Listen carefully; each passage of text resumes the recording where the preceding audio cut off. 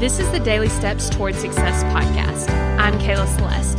If you're looking for a daily podcast to help you accomplish your dreams, you're in the right place. So let's take the daily steps toward success together.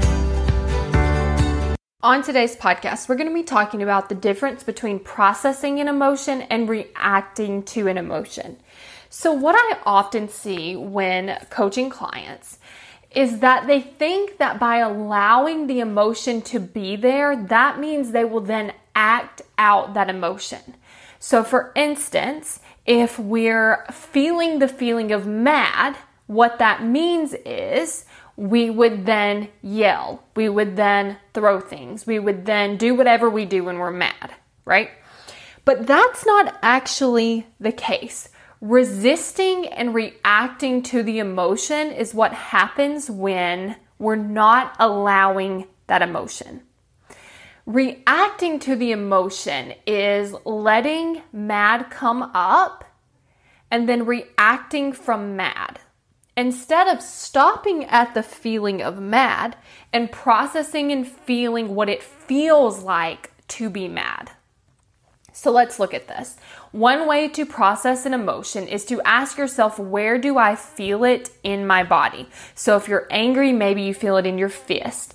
You may feel it in your throat. It may feel tight. You may feel it in your stomach. And then ask yourself, what does it feel like? Maybe it feels like a heavy ball. Maybe it feels like you can't breathe. Maybe it feels like really hot. What is the color? Maybe it's red.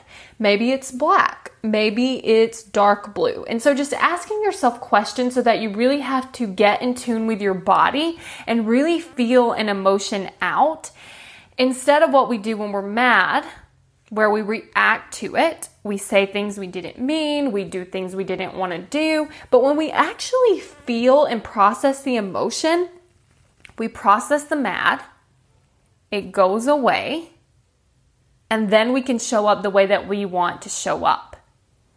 So I want you to think about the next time you're feeling a negative emotion, and you can even do this with positive emotions, but what I want you to think about too, like for me, when I'm on a call and it's something that I feel nervous about, how can you just allow nervous to come in? We talked about this in a previous episode where you can plan for it and really have a seat for it at the table.